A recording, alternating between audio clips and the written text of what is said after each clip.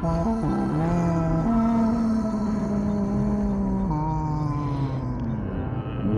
Not Dead, a podcast about a story of survival.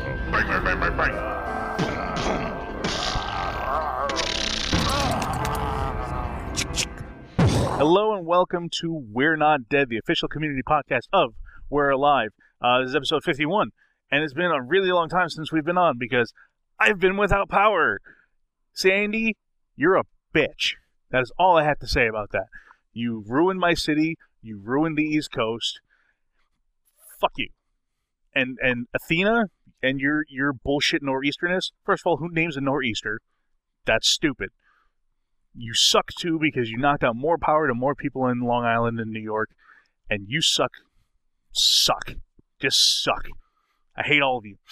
Anyway, Britt is not here this week, so I am joined by the incomparable, the amazing, I've spoken to him every single podcast, Cabbage Patch. Hey. Hey. And I'm also joined by the winner of the We're Alive journal competition, Deacon Tyler. Hey, how you doing? Doing good. Last time I spoke to you, I was supposed to also have an interview with Constance, the woman that plays CJ. That fell through, obviously. So that didn't happen. And that was before the hurricane, so I can't even blame it on that.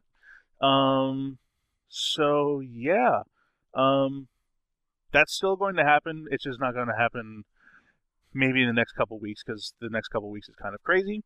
But we will get to that. So I apologize again for that. I apologize for not being on last week, I suppose. But I didn't have power. I didn't have power for 6.5 days. And there are people that are still without power now, and this is Thursday, so it's been like 10 days for them, and that sucks. So, if you have friends on the East Coast, I hope they're okay. If you were listening and you were on the East Coast, I hope you survived the storm, because this has been just friggin' abominable. It sucks so hard. It's so terrible. Lower Manhattan doesn't exist to me right now because I can't get there, or like I couldn't get there for a week. It's so stupid. It's like the island of Manhattan does not begin at 34th Street. There's other stuff down there, and there's people down there. Whatever. I'm ranting. So Cabbage Patch and Deacon. Yes. Well, first of all, do you want me to call you Cabbage Patch, or do you want to go by a different name? Cabbage Patch is fine. I mean, okay. that works. It's a few extra syllables, but I respond to it well. Okay, well, we'll stick with Cabbage Patch then. And Deacon, I'm just going to call you... And I'm okay if you call me Deacon. Perfect. These are things we should have taken care of off the air, but hey, what are you going to do? So when did you guys start listening to We're Alive? We'll start with Cabbage Patch. Okay, yeah, I started listening summer of 2011. I heard about it on another podcast, a Walking Dead podcast called the Walking Dead Cast. Okay. And they did a review of We're Alive, and then next episode they did an interview with Casey, and I was hooked. I started listening, and haven't stopped since. Was the Walking Dead Cast? That's the one that I feel like I heard that, or Casey posted it, because I don't listen to the Walking Dead Cast, and I apologize, but if you want to listen to the Walking Dead Cast, I have heard great things about them. But I think I listened to that, and it was actually a very glowing review. I thought they very much were into it. I know they made fun of the acting I'm pretty sure they made fun of the acting for the first chapter because it was kind of. But Deacon, how did you come to We're Alive?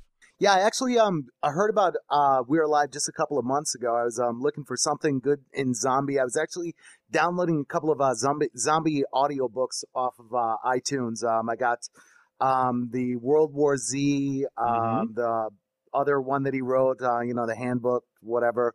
And, kind of needed something a little bit more. So, I just typed in zombie in there, and then it came up and it's a podcast. And I'm like, holy shit, man, I just spent like $70 on zombie books, and here's like this free podcast. So I downloaded, and, I'm a photographer, so I'm always editing photos. And so then I'm editing my photos, listening to the first chapter. I'm thinking, yeah, okay, well, this might be just a little bit cheesy. And then it stopped being cheesy. And like I would actually stop editing photos and just like listen to this. And it was just, I was completely mesmerized by the end of the first season. Yeah, I did the same thing, and I've said it a few times where I didn't really like the story until I was like, oh, I'll just keep listening. I kind of want to know what happens, but I'm not really into it. I can stop whenever I want, kind of like a drug. And then I got to chapter 4, and I was like, nope, hooked. Yeah. Hooked for life. Yeah, definitely by chapter 4. Definitely, like as soon as they go out they go out to Eastern Bay, that's when I was hooked. That's when I wanted to know what happened. So who is your favorite character? Scratch. Ah, you jumped on that way too quick. I was going to actually disinvite Deacon because he came up and said, I'm a big fan of Scratch. Like, man, we just had one of you on. I don't know if I want to have another Scratch lover on. That's wifey right there. That's wifey right there. I actually call my wife Scratch now when she gets angry, and it's it's a little hot. Wow. Okay. That was not exactly how I thought that was going to go. Does your wife listen to it as well? Does she understand the reference, or does she just not understand why you start calling her Scratch? She has absolutely no idea, and I actually tried to get her to listen to Scratch's voice this morning just to hear how buttery, smooth, and angry it is at the same time. It's like it's such a juxtaposition because on the one hand you have this velvety, smooth, sexy, hot voice, and then on the other hand she's a complete bitch. And I'm like, I was listening to this morning. I'm like, that's my wife. Okay. Wow. Well, that explains your Scratch love then, if she reminds you of your wife. Cabbage Patch, who's your favorite character? I'm going to be a little wishy-washy here. I don't really think of them in terms of favorites or least favorites. I've enjoyed all of them. Okay. There's no one specifically that comes to mind and you go, oh, you know what? I love scenes with so-and-so, or I love the way that so-and-so delivers one-liners.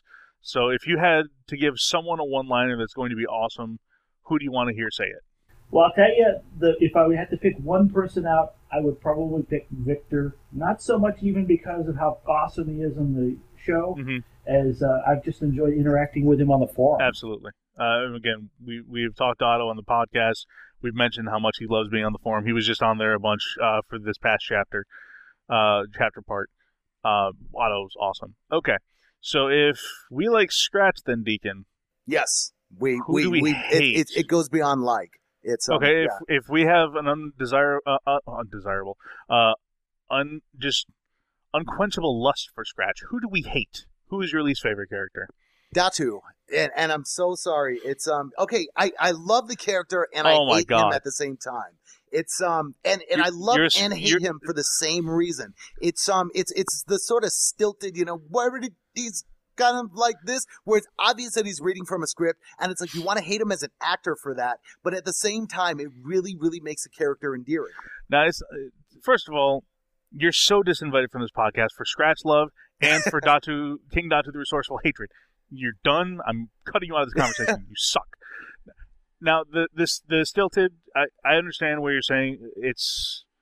It's something that, especially if you listen to people from a foreign country attempting to speak English when it's not their first language, you understand that that's them struggling to find the right words. And I feel like he started off that way. He's gotten away from that a lot lately. I don't feel like he does that stilted, jilty, whatever. He's sort of manifesting his English as a second language a little bit differently. Yeah. I'm not sure if that's a Casey thing or if that's a Jay thing or if that's a collectively they agreed on thing or whatever the case may be. Okay, wait. There's one thing about Datu that really, really bugged me. Okay. How the hell did he fix that helicopter? Okay, so the military's mechanics that are trained on fixing helicopters couldn't fix his helicopter, but Datu with no tools, no equipment, how can he be like MacGyver? Okay, it was leaking hydraulic fluid. How did he replace the hydraulic fluid? Did he pee in it? I mean, how does that work exactly? And what did he use to patch it up? That is the one thing that really, really bothers me about Datu. A magician never reveals his secrets. Yeah.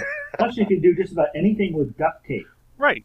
Duct tape, some gum, a paper clip, and a dryer sheet. And that is all you need to fix a helicopter. Don't you know that? Dude, I don't even want to know what he used for lubrication to replace the hydraulic fluid. I mean, that's just nasty. You know what? Actually, there is somebody that I hate more than Datu, and that's Bert. And I hate Bert because he is a panty-dropping pimp. And if he were to go into a room, I would lose my wife. Everybody would lose their girlfriends or boyfriends or whatever to Bert because he's such a pimp. Yeah, it's true. I was a little bit afraid of having my wife listen for a while. Yeah. Because of Bert. Cabbage Patch. You don't necessarily have a favorite. Do you necessarily have a least favorite character? Yeah, I think I'd say least favorite is Colonel Kimmett. Ooh, He just okay. reminds me too much of people I actually know. Oh, okay. Well, that's fair enough. And again, Cabbage Patch is the person we keep bringing up over and over again for amazing posts on the forum. That I had asked the question sort of to the ether, probably like 2-3 episodes ago, asking whether or not he was still active. I did find out he is not active. Hasn't been active for a while, but still, definitely was in the military, so definitely has an understanding of what's going on in terms of the military strategies being executed or not executed, as it were, on the show. Like, don't bring someone to a not forward operating base and send them to Boulder and have them kill everyone in the city. Fucking Kimmett. Bastard. And then finally, do you guys have a favorite chapter? Ooh, a favorite chapter. Man, I've got to say it's this chapter. And, it sounds like kind of a cop-out answer, but I mean, this chapter has had a little bit of everything. It's had some ass-kicking. It's had some dying. It's had some zombies. And it has Scratch. I mean, it has her saying, like, the sexiest line I've ever heard in my life. The whole, you lose, I win. I mean, it's just, yeah. You didn't like You Better Start Running Better? Oh, yeah. Okay, because it kind of all ties into, you better start running and, you lose. Yeah, it's it made me moist. Wow. This is becoming one of the most socially awkward podcasts I've ever been a part of. Hey, and you know what? I'm glad to be a part of it. I'm glad you're here because it is exciting and you're keeping me on my toes on a day that I am sick and I have an iPhone waiting for me upstairs that just arrived in the mail. Cabbage Patch, do you have a favorite chapter? Wishy-washy again. It's each one, as you start getting into it, it's just like, they're so absorbing. If I had to look back, I'd say I kind of enjoyed aspects of last chapter, chapter 34, more than most, just because it reminded me of a lot of what I did in the Army. Cool. All right. So that's that. We've met you. We've talked a little bit. We've talked about how Deacon gets moist off of Scratch. And now I think we have every right to go into both parts 1 and 2 of chapter 35. The end is near. Let's do it. As per always, interrupt me if you have something you want to call out.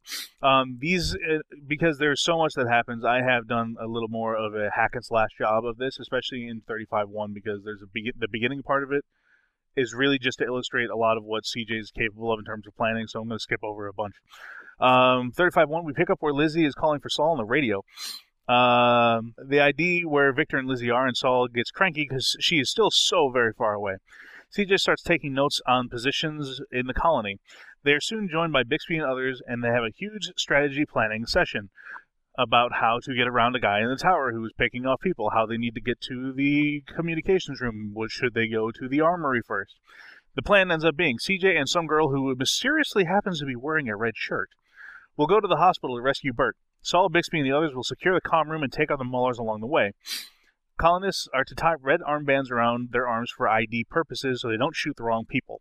And again, a lot more happened in that little section. But again, so now here's my question. The girl was wearing a red shirt, and then they were all wearing red armbands. So did she have to give up that shirt in order to make the armbands?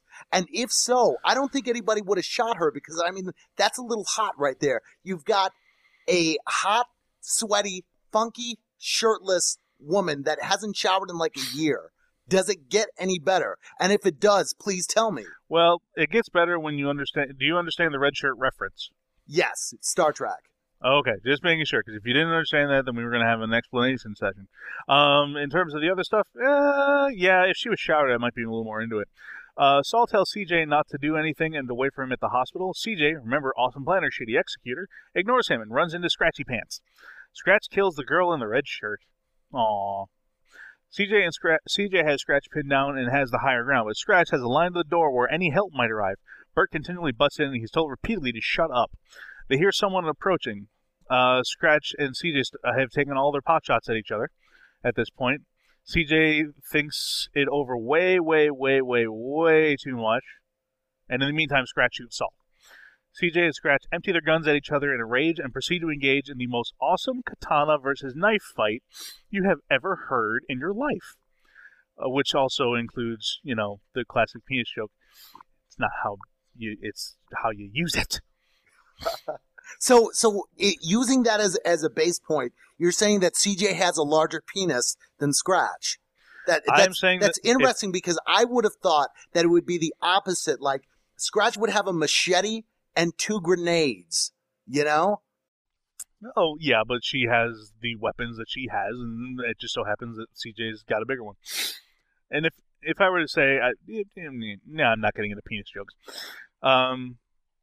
Now, what happened in the fight is up to debate. The way that I heard it, because I hear a knife clinking away, which, again, I don't know that Scratch took her knife back out of Garai's chest, so she may only have the one still. Either way, at some point, CJ wins the fight and disarms Scratch is the way that I interpreted it. But then Saul moans and distracts CJ. Scratch takes advantage and stabs CJ, claiming, "You lose. I win." Yes. Which is how part 1 ends. Part 2 picks up right where Scratch was stabbing CJ, and we find out it's in the leg. Scratch is searching for a major artery and stabs her a couple times to get it. Saul is still hurting from the gunshot, so he can't do too much. Scratch says Bert's not worth it, and she escapes. CJ's in bad shape and is severely bleeding. Bert's trying to get info, and Saul tells him to shut up. Saul applies a tourniquet to CJ, and she apologizes for not waiting. CJ asks, "Is Lizzie okay?" And Saul says he doesn't know because he didn't see her yet. CJ seems pleased through the pain that she was a priority over Lizzie. Victor arrives.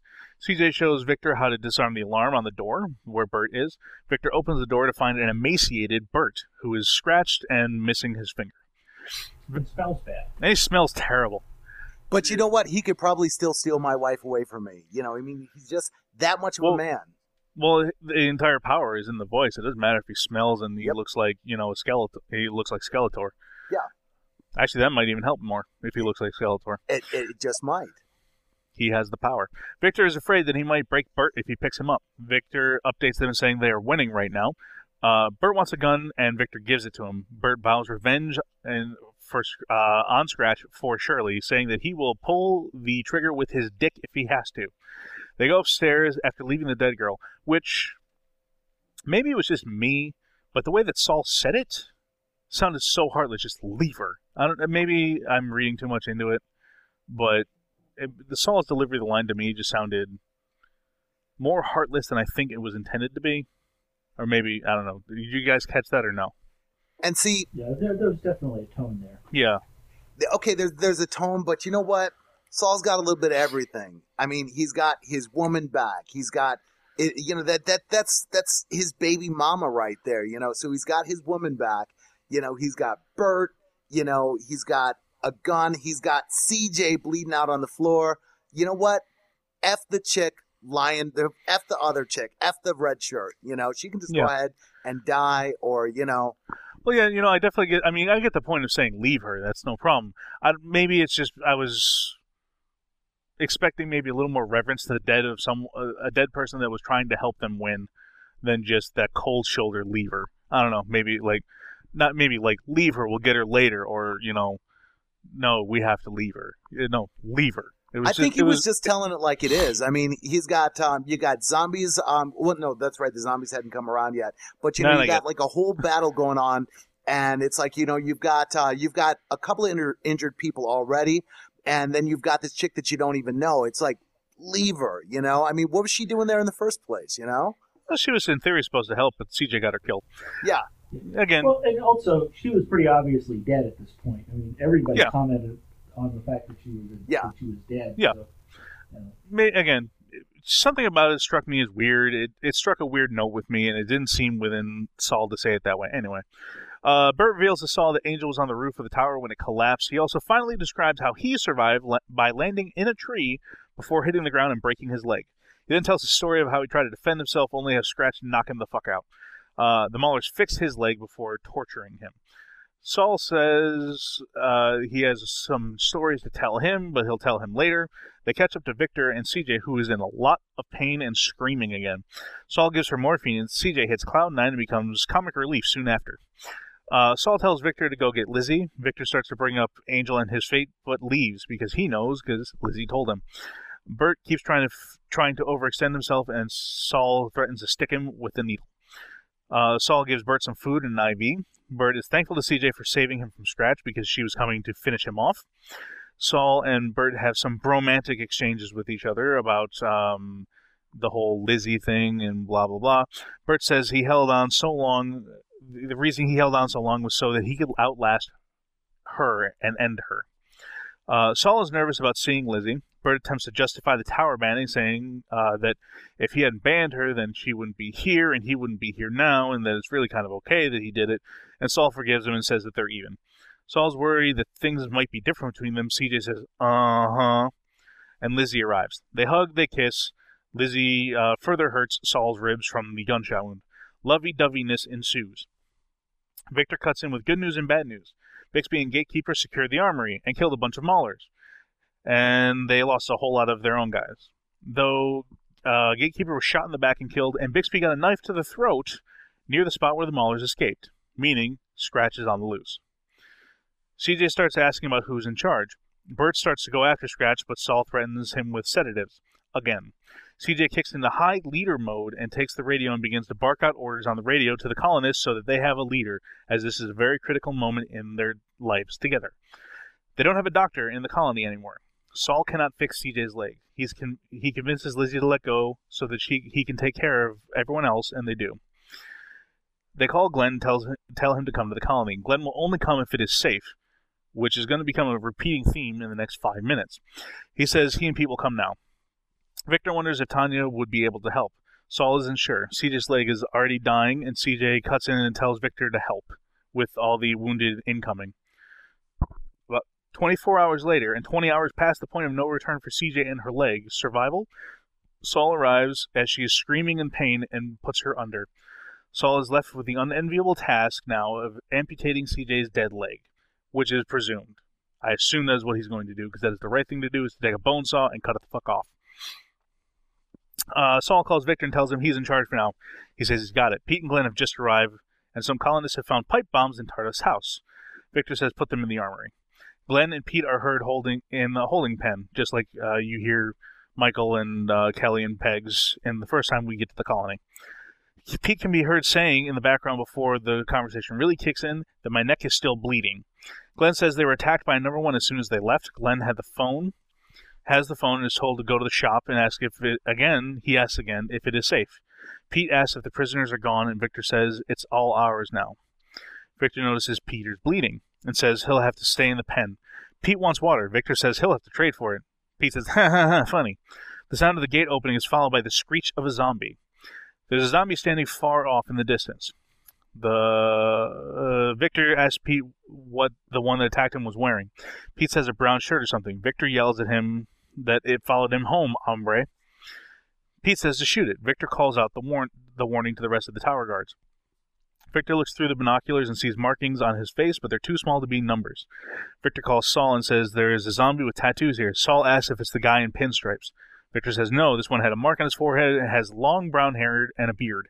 I think he said brown, I can't remember now. The zombie calls, as Saul says to shoot it. No one can hit it. The zombie has moved, and Victor yells at Pete that he brought it here. Pete says, you can handle it, just shoot him. Victor says, no, he can't, because he brought him here, and he brought friends, as a guttural growl of the behemoth rattles the colony, and we go to black on part 2. So, let's start with part 1, and then we'll move on to part 2.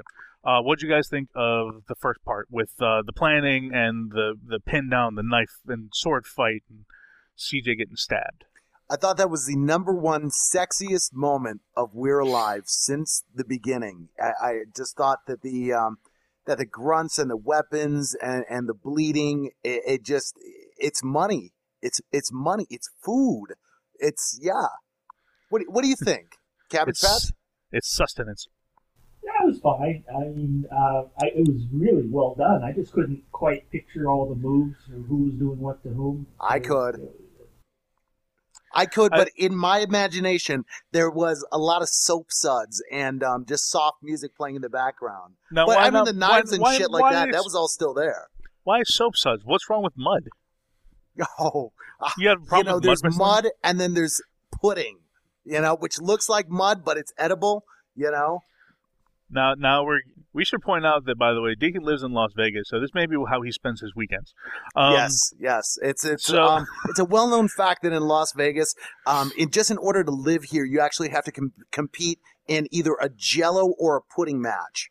I chose a pudding, by the way. Is it yearly, or do you have to do it every month just to make sure you can? Is it like you pay your rent and then or your mortgage and your rent, and you have to have a mud fight? Oh, it's nightly. Nightly. Oh, wow. They teach the kids this in school, with the mud or the pudding wrestling, and it's a very sick and depraved place. You have to be a very special kind of person to live in Las Vegas. Evidently. Yeah, I mean, following the knife fight was really it's obviously very difficult because you cannot see it.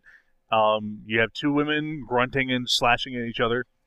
The only thing that I can distinctly remember from that fight, other than a knife hitting the ground, is that one really, really cool hit where you hear the knives and the sword hit, and there's a really nice reverberating twang of like the katana shaking after it got hit, because that's the only thing in there that would make that sound. Because it's longer, it's gonna wave, so you know how much force Scratch put behind that when she hit the sword, and you hear the twang. It was really, really cool. But yeah, you can't follow it. It's really hard. And I'm wondering if it was fully choreographed by KC. Like they had the moves down so the girls knew what was going on when they were recording, or whether or not they just inserted grunts and they didn't really have a choreographed thing. They just did it with sound effects. That would be a question I would want to know from KC. This would be a really good one if they had a video of some of the recording sessions. Yeah, I was just thinking the same thing, or at least a couple of pictures that we could look at, just to see the moves, of course. Yeah, I mean, I know that they take videos of some stuff. I just don't know if this is one of those things that KC choreographed or not. And I did mean to ask him, but then the power went out, so I never did. Because, I had other things on my mind. So again, more examples of CJ being a wonderful planner. She saves countless lives by rerouting Bixby from going away from the tower, gives him a plan to get past the guy with the AK-47 that was sniping everyone off and taking pot shots. She's a great, great planner. And then the simplest fucking instruction: don't go in the hospital. Wait at the door. Wait for me. Do you know how to clear a room? Do you know how to do this? Do you know how to do that? No, you don't. Don't do it. And she did it. And she got someone killed. She got herself... She ultimately ends up losing her leg. And she breaks Saul's ribs. And you know what really kind of bothered me about that was the way that Bixby and Gatekeeper were just kind of done away with. There was kind of that whole subplot thing, that tension going on with Michael, several chapters ago. And then, then they team up with him, and then they just kill him off screen. It just kind of really invalidated that whole part of the story, don't you think? I agree, but at the same time, there's only so, and this is something we're going to get to because I probably have some crow to eat. But you know what I mean? There's only so many things that you can insert into the story, and while Bixby and Gatekeeper's animosity towards Michael, it was big to them. It was over as soon as they left the colony. It really served no ultimate purpose. Even when they came, it's like, where's Michael? It's like, he's gone. We have no idea where he is. They're like, oh, okay. Well, that sucks. Oh, well. Like, they probably would have wanted to have something happen to Michael, but, that part was over, and they've now... I thought they may have had a bigger purpose to serve. I thought maybe they were going to be the ones that were in charge of the colony once it got all done, and maybe they were the ones that were going to reveal Sean's death to CJ, but... apparently not. Maybe that is now information that we are never going to give to CJ. She's never going to know that her boyfriend made it down here and got killed. Do you think that's information she needs to have anymore? You know what? Cabbage Patch or Deacon, whoever? I think that it's really kind of moot. I mean, it's a complication and a potential twist to the story, but I mean, considering the direction the overall story's taken and the fact that we can expect the Fort Orwin's storyline to merge with the colony storyline here pretty shortly, it just seems small potatoes compared to the rest of it. Yeah, I absolutely agree now. Like, the story has taken a different tone, and we'll get to Bert in just a little bit. But yeah, there are things that, we as the audience know that apparently the characters just aren't going to find out. Like, so far, that's been not the case with this whole show, I think. I can't really think of anything that we know as audience that the characters haven't eventually figured out. That's why I kept saying things like, well, CJ obviously has to find out. CJ has to find out. Now it's sort of up in the air because the only people that know about it are Victor and Saul, and what the fuck are they going to say about it? They know what's going to happen if they tell CJ, although now she's going to have to hop after him with, like, vigor to catch him, but still. So the bulk of what the conversation at 35-1 was, at least on the forum, on the Facebook page, a lot of it was, who got stabbed, how badly were they injured, is Saul dead, was Saul the one that got stabbed, was Scratch the one that got stabbed, which was, to me, patently silly, because that was a stab, it wasn't a slash. Not to mention, I understand it's a radio drama and we have a hard time understanding them sometimes, but, it was very clearly Scratch that was talking at the end. So that's why there's not a lot of conversation to be had about 35-1, because it was a lot more straightforward aside from the cliffhanger. So we're going to move on pretty much to posts from part 2, once I get this back up and running, because apparently everything in my life cannot work today. Awkward Alice on the forum says, so is it too early to start blaming the zombie attacks on Greg Miller? And, of course, Osiris said, it's never too early to blame Greg for anything. So let's talk about Greg Miller. Let's talk about Pete. We know he's got scratch. I think he said he's got scratches on his arm. He's bleeding from his neck still from that zombie attack. Do you think that he's lying? Was he scratched by the zombie? Was it actually glass? Do you think that's going to matter? Do you think he's a turner, a slow turner? Cabbage Patch, what do you think? I don't think so. I think that's a little bit of misdirection. Pete may have a reason to lie about it, but Glenn doesn't really. Well, in the chaos, do you think that Glenn would have maybe even noticed if he got scratched? You think? I can't believe that Glenn would miss anything that might put him in danger. That's very true. That's very, very true. Deacon, do you think that it's a scratch? Do you think it's a very subtle bite? Or do you think it's glass? Casey's actually steered us in this direction a couple of times before, where you think that somebody's going to turn, and then they end up not turning. And, they kind of already did this whole, Turner in the midst thing with Fort Irwin. It would seem a little strange for them to repeat it so quickly, but anything is a possibility, because in order to recombine the stories, they need to get out of the colony, or Fort Irwin needs to get out of Fort Irwin, but one or the other has to happen. Well, the only thing that needs to happen at this point to combine the two is to have Glenn fix that phone. So, yeah. I mean, in terms of getting them back together, Irwin has to come to L.A. The L.A. is where everything is. It's where the man in the pinstripe suit is. It's where the behemoths are. It's where Randy is.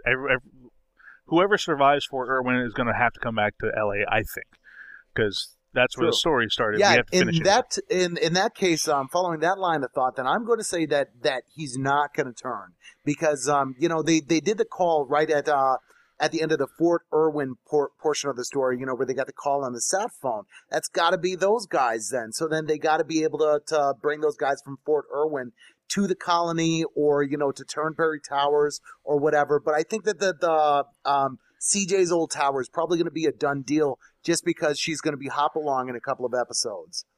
Yeah.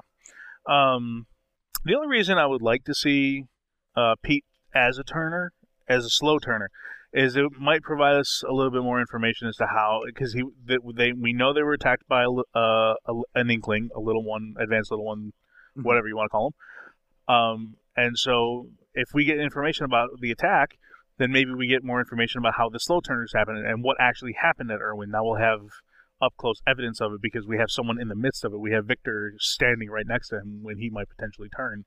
So, and if he's a slow turner, it kind of provides a plot device if they can bring Tanya to the colony, because there's that whole speculation that she sort of is stumbling across a cure.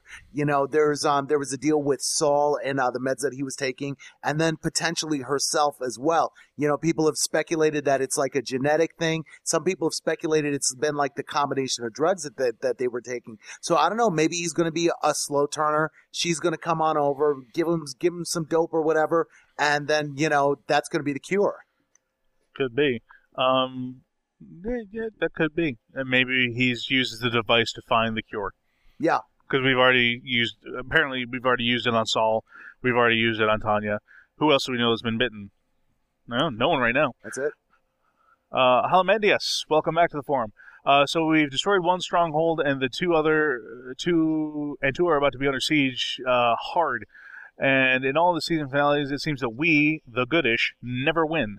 We recover somewhat for the following season, but this one is not going to be pretty. And where the hell is Mike Kelly? She better be okay. Yeah.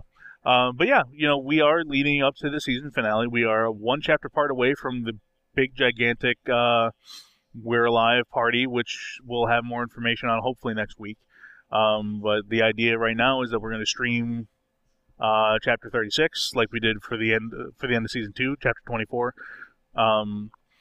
But yeah, so we have these two storylines that everyone's about to be attacked by zombies. How do you think that humanity gets out of this one? Does Irwin end up nuking itself? Does the colony survive? Does everyone die there? If you were to take a guess and stab in the dark as to what the season finale is, with having not nearly enough information and not nearly enough story to really put it together yet, how do you think the cliffhanger for the end of the season is?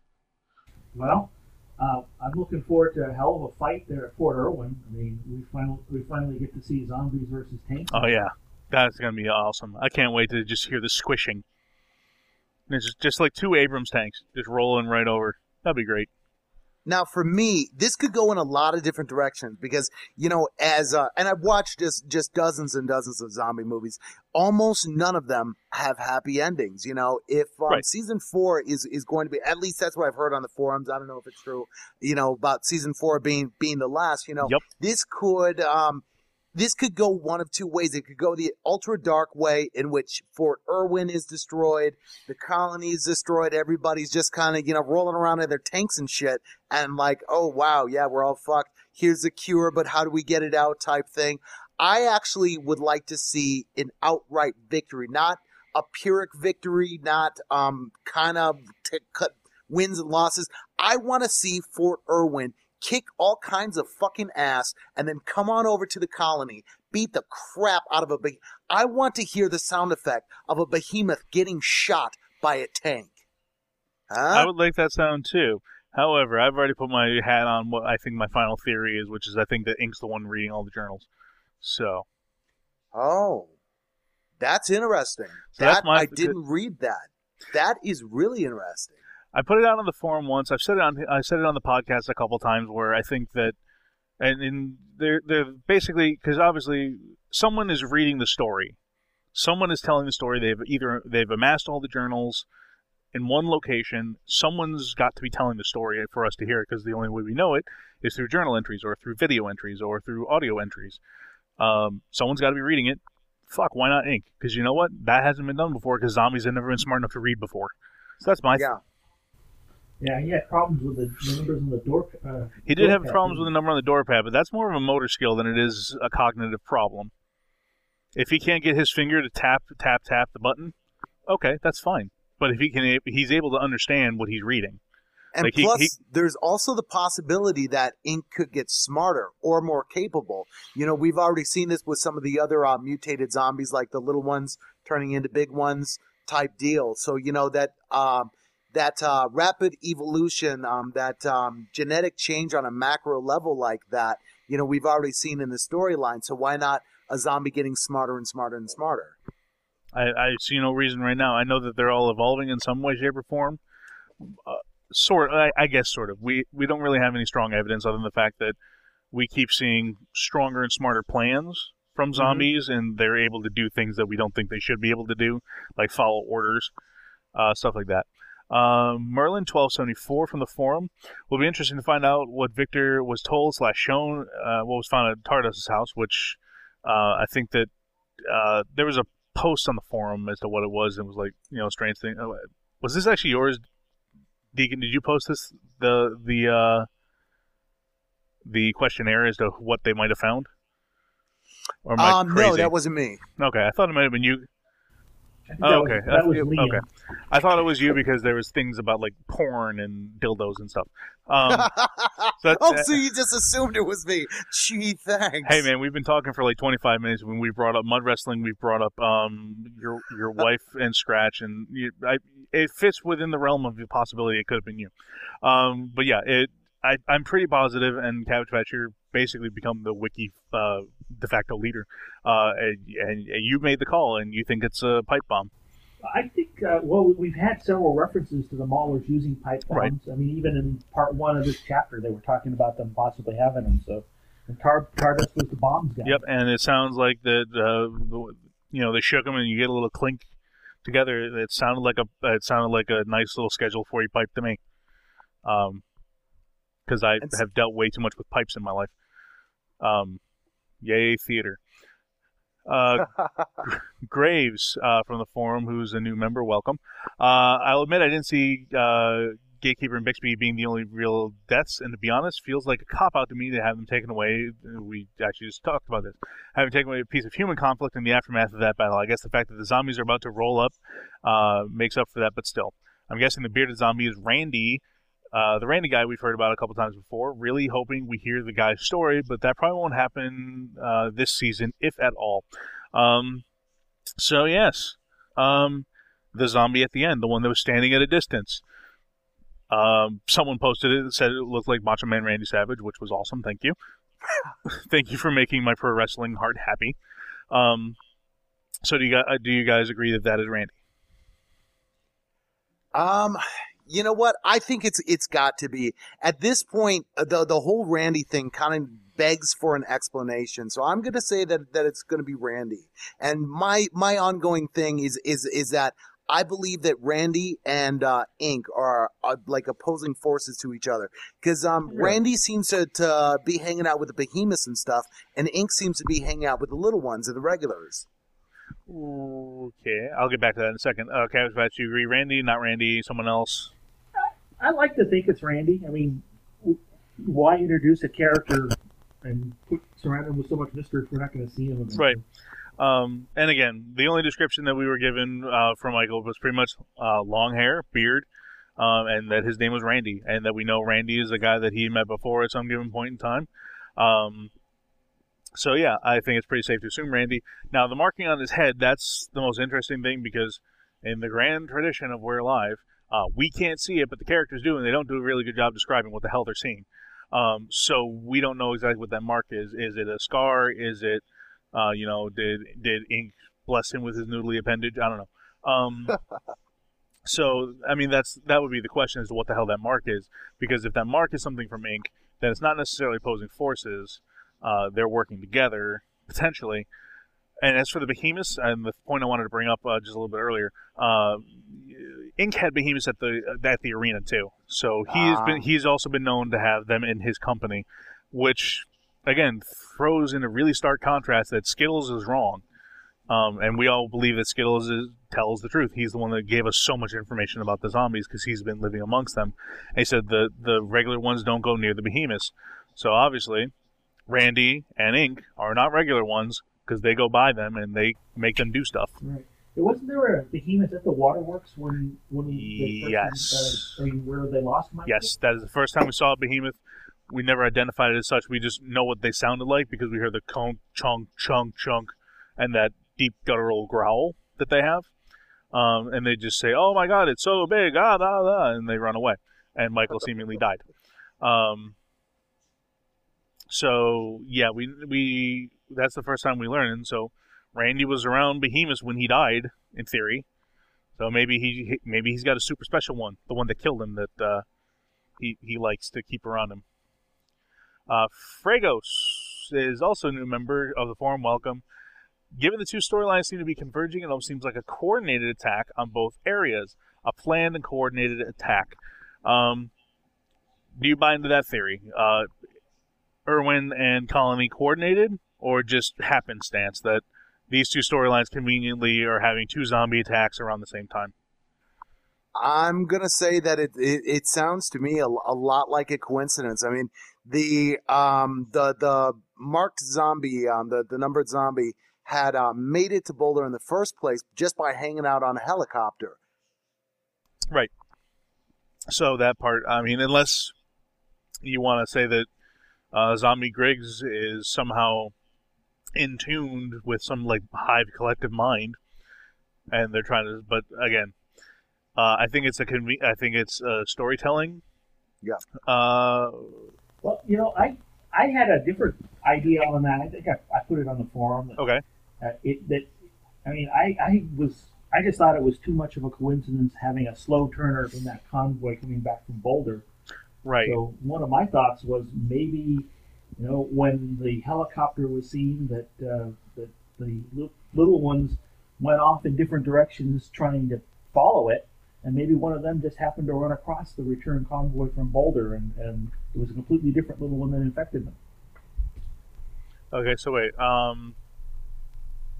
you're saying there was a little one that was hiding in the convoy, or I'm not following. I was thinking that if one of them, if one of the crew was taken away on a helicopter headed east, that maybe the others would have headed off in that general direction looking for them. It's 2 weeks later. By foot, they might have made it as far as Barstow area. Oh, okay. I think I see what you're saying. So you're saying that there may have been, but I thought they accounted all for the bodies outside of Boulder. Did they, or am I mistaken? Or am I not understanding Well, what that's you're the thing. What if the little one that infected that convoy coming from Boulder actually was a different little one that had come out from LA? Okay. I think I'm getting what you're saying. I'm not. Yeah, maybe I'm not getting what you're saying. Because there's no helicopters that can't. Just a thought. I'm trying to figure it out because you're always so damn smart. And you're being smarter than me right now, which that's so simple. I'm such an idiot. So you're saying that like when a helicopter after Zombie Griggs makes it to Boulder, a helicopter leaves and one of the little ones leaves with him, or leaves on foot. After? No. I'm saying that when the Chinook picks up the what was it, number 2? Yeah. In LA and takes off and just flies off into the sunset. But, okay. You're saying this. You're saying one came from. Maybe the others took off trying to follow the helicopter and just kept going. I get you. Okay, so you're saying little ones from LA, not from Boulder. Okay, I'm sorry. I mean, the alternative is that you've got either a slow turner or a very patient one that springs its attack 45 miles from its objective. Yeah. Okay. No, that makes perfect sense now. Sorry, I wasn't picking up what you're putting down, but that makes perfect sense. I don't know that I think that is the case, but we'll see. We shall see. Only KC knows. Cupcake Zombie. Remember that Bixby died with a VN knife, which sounds just like the handiwork of one Muller we all know and love to hate, except for Deacon and Osiris and a few other people. It may not have taken much to get him to spill all he knew, or even Gatekeeper might have thought he would get away with after telling his secrets, only to be shot as he walked away. And that's the idea that Gatekeeper and Bixby gave up information before they were killed. So Scratch knows that Michael's at Irwin, and she has a place to go. So do you think that she knows that information, or do you think she just escaped? You know what? I actually, because I think that they're coming from Irwin to the colony, then again, you know what? You actually bring up an interesting point. I never even thought of that. Yeah, if she knows where Irwin is, and that's entirely a possibility at this point, she might bring her fine ass over to Irwin. She can try. I don't think she's going to make it because that's a lot of cover. That's a lot of area to cover, and not many roads that can do it. And obviously, Scratch cannot fly, so she can't get there the simple way, which is flying there, like everyone else has been able to accomplish so far. But I don't know that she knows where they are. If she is escaping, and I mean, she stuck Bixby in the throat with a knife. That doesn't seem like someone that stopped long enough to try and torture information out of him. It was like, oh, you're in my way. Fa-chunk, you're dead. Now you're out of my way. I can leave. So do you think she got any information out of them before they left? Oh, no. She didn't get any information out of them. I have a feeling that they're going to reveal that she saw the Fort Irwin patch or something like that. Remember her connection with Angel through that whole family thing. She might know a little bit about some of that military stuff. We also don't know a whole lot about her background in general. She's supposed to be like 30, 31 years old or something like that. Something like that. And so she might have even been from the military. So she might have seen those bodies. She might have seen some debris. There might have been another satellite radio that maybe she nabbed. You never know what they're going to use as a plot device later on. So she might actually know where that's at. She was just kind of biding her time before checking out Fort Irwin. Now that she's lost the mall, she's lost the colony, she kind of has nowhere else to go. I could see her hopping in a vehicle and heading down to Fort Irwin and just causing all kinds of shit down there. Yeah, I don't know about that, but it'd be interesting to see her try. Yeah, the trying would definitely be interesting simply because we know the roads are impassable. We know that they took the Maulers a while to get the roads clear enough that they could use the tanker bombs at the arena. The roads are clogged. The only way in and out of LA right now is via flying, is my understanding at least of the road situation. There was another thought that I had about it, and I'd posted it, and some other people posted it as well. And I think I grabbed Verse was the other one that I took off the forum saying this.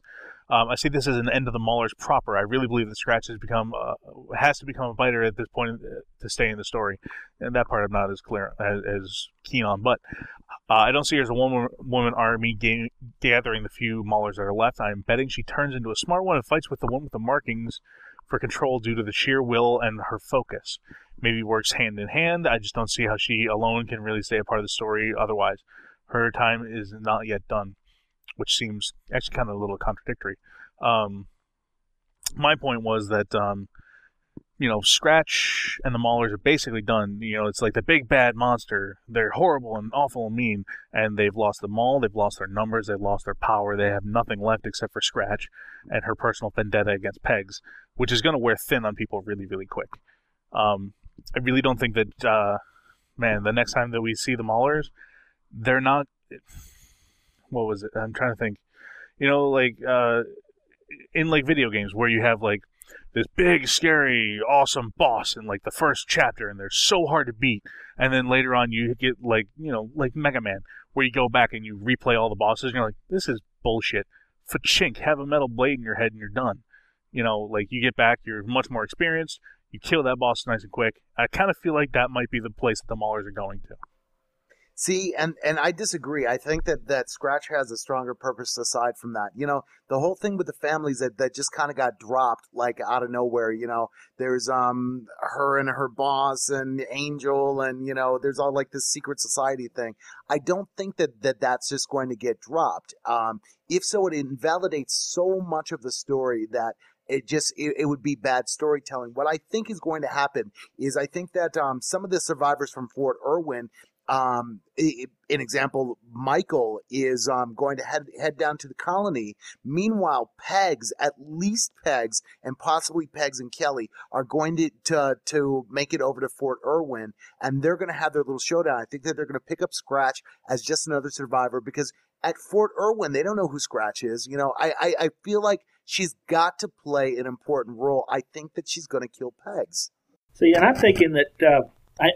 Scratch can't go away. Scratch is too important a character to die or disappear or fall off the face of the earth. But I don't know. I think that she's got that her next role in this is going to be somewhere near the end. I mean, I think I'd written previously that in that final episode that the showdown, it's going to start with a showdown between the survivors from the tower and Scratch, and end with whichever survivors are left. Right, and I agree. Her time is not done. She still has to come back. She still has much to do.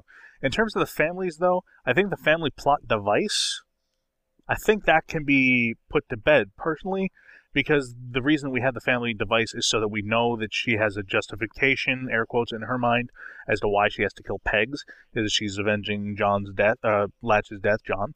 And it just happened to be used to set this whole war in motion at the colony. So it served its purpose twice. It gave Scratch her overarching purpose to kill Pegs. It gave the reason that the coup started at the colony, where she killed Derai because he was going to kill her for killing a member of the family. That it's been used twice. I don't know that it needs to have its third go around. Yeah, but at the same time, when she was explaining about the ring to Lizzie, I thought that was a little odd. It was almost like Casey reminding us, yeah, okay, the family is still a thing. That's still a thing. We're going to bring that back at some point. Here's a little bit more mystery to tide you over. I suppose I can see definitely where you're coming from. If it gets used again, I'm not going to be surprised. I just think that it was used, that purpose of using the ring in the background, whatever, was used to strengthen and deepen her character, and then it was used as the plot device to propel the story forward at the colony. So to me, it could be done. I wouldn't be surprised if it was done at this point, because if we're taking Cabbage Patch's idea and that she's brought back up in the last chapter and she's around only then, where does the family come into that? We know what her purpose is. We know what she wants to do. She wants to kill Pegs. There's no more depth to it that we need.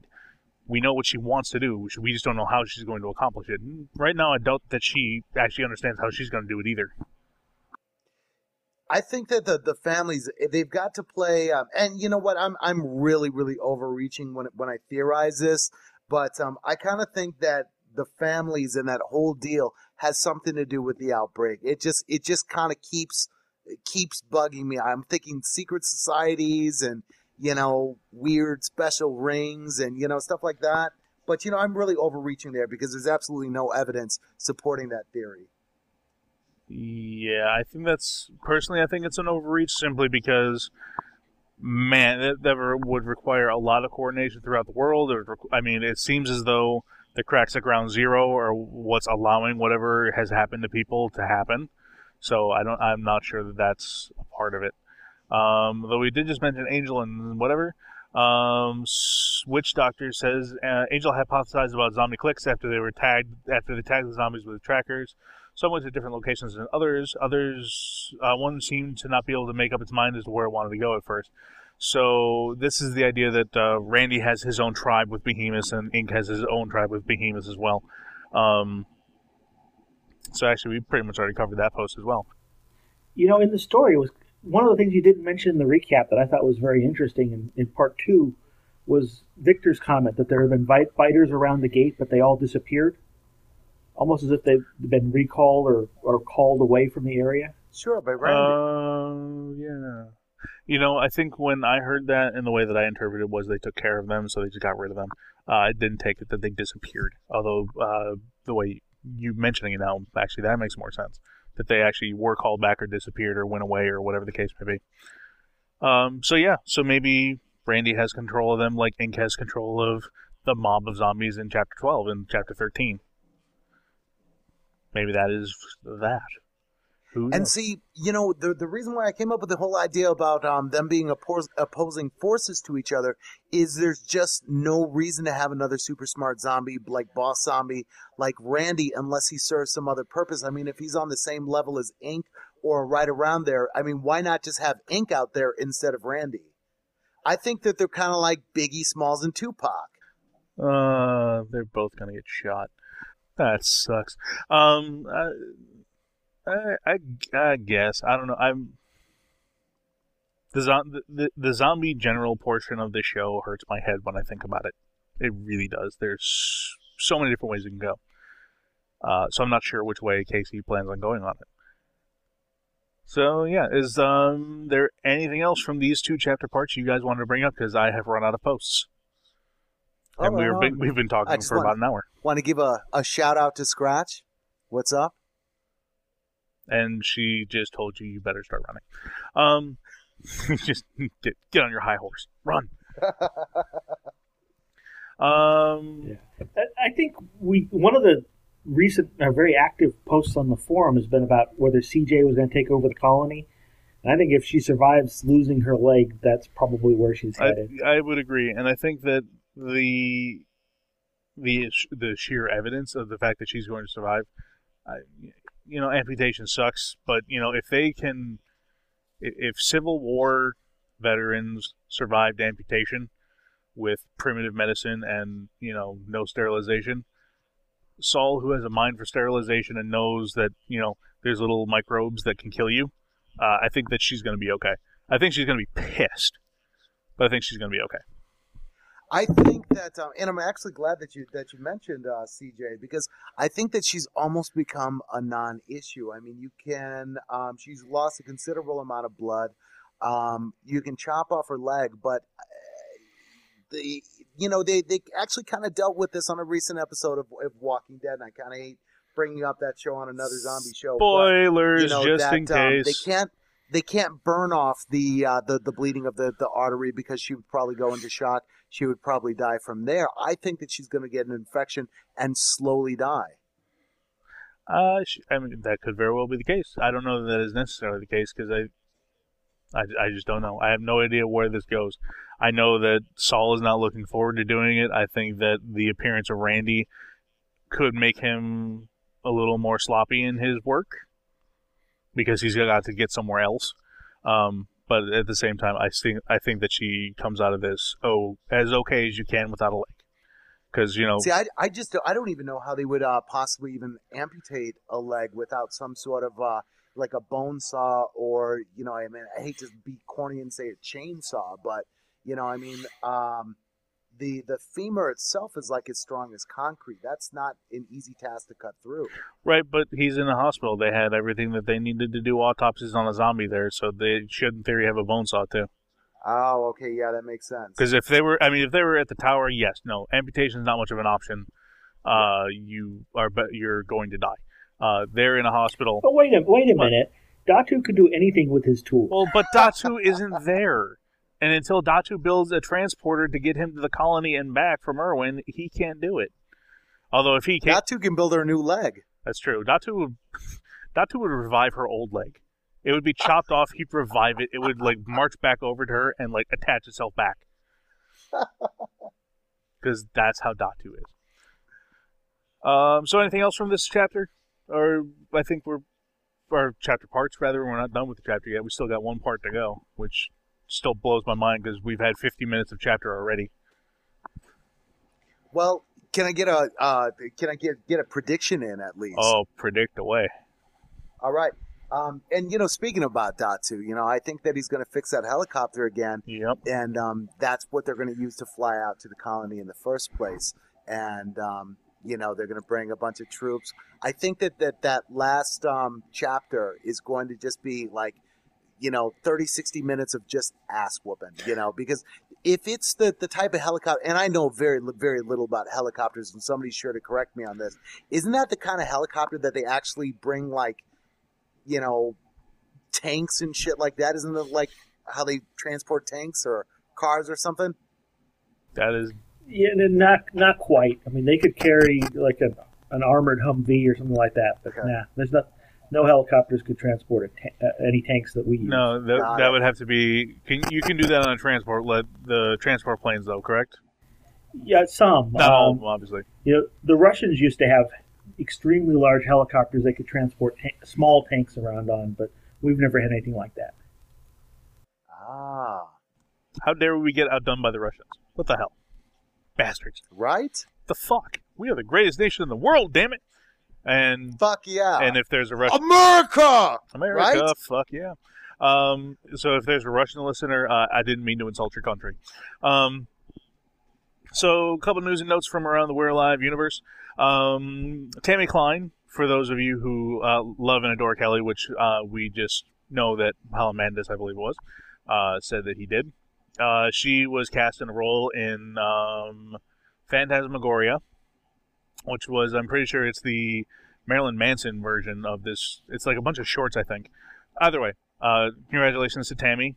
Good job, and we're very happy for you for your outside of We're Alive projects. I think that was pretty much the only news and note from that.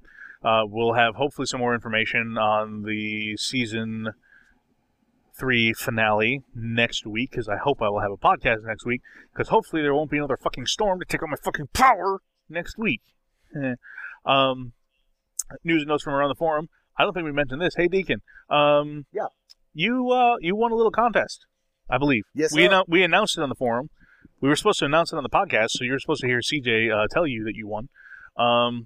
But since that didn't happen, So, yes, congratulations to Deacon. That's one of the reasons we ended up bringing you on the podcast, is because you won said contest. So congratulations. If you want to see his post and you want to see what it looked like, it's really amazing. Go to zombiepodcast.com/forum, and in the top news section, there is still the contest link up there. You can check it out. And we posted his post in the winner section, so you can check that out. I think that's it. So I think it's time for me to start pimping shit. Nice. Yeah, time to pimp shit. Pimp it ain't easy. It ain't easy. You got to keep your pimp hand strong. As always, you can follow me at Nick Voodoo, NIKVOODOO. You can follow the absent Brit Brombacher at Brit5091.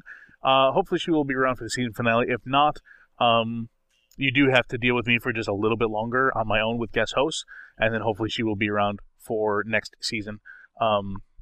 She's got way much going on. And she does appreciate all your support. She does miss you. She wants to come back. She wants to be here. She just can't find the time right now, so she does apologize for that. Follow Bees at Beesball on Twitter. Follow We're Alive at We're Alive. Follow this show at WND Podcast. You can email us if you want to be a guest host. It's We're Not Dead Podcast at gmail.com. Find us on Facebook. Find We're Alive on Facebook. That's all my pimping stuff. Cabbage Patch. Are you on the world of Twitters, or are you...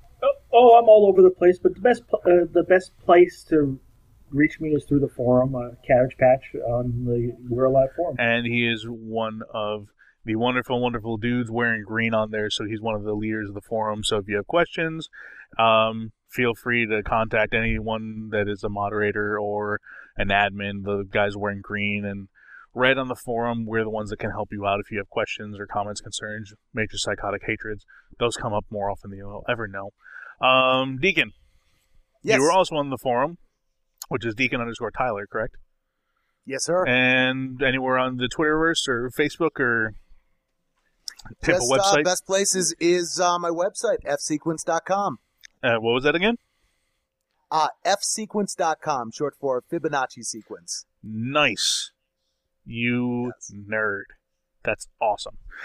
Thank you. Fibonacci sequence. I haven't thought about that since college.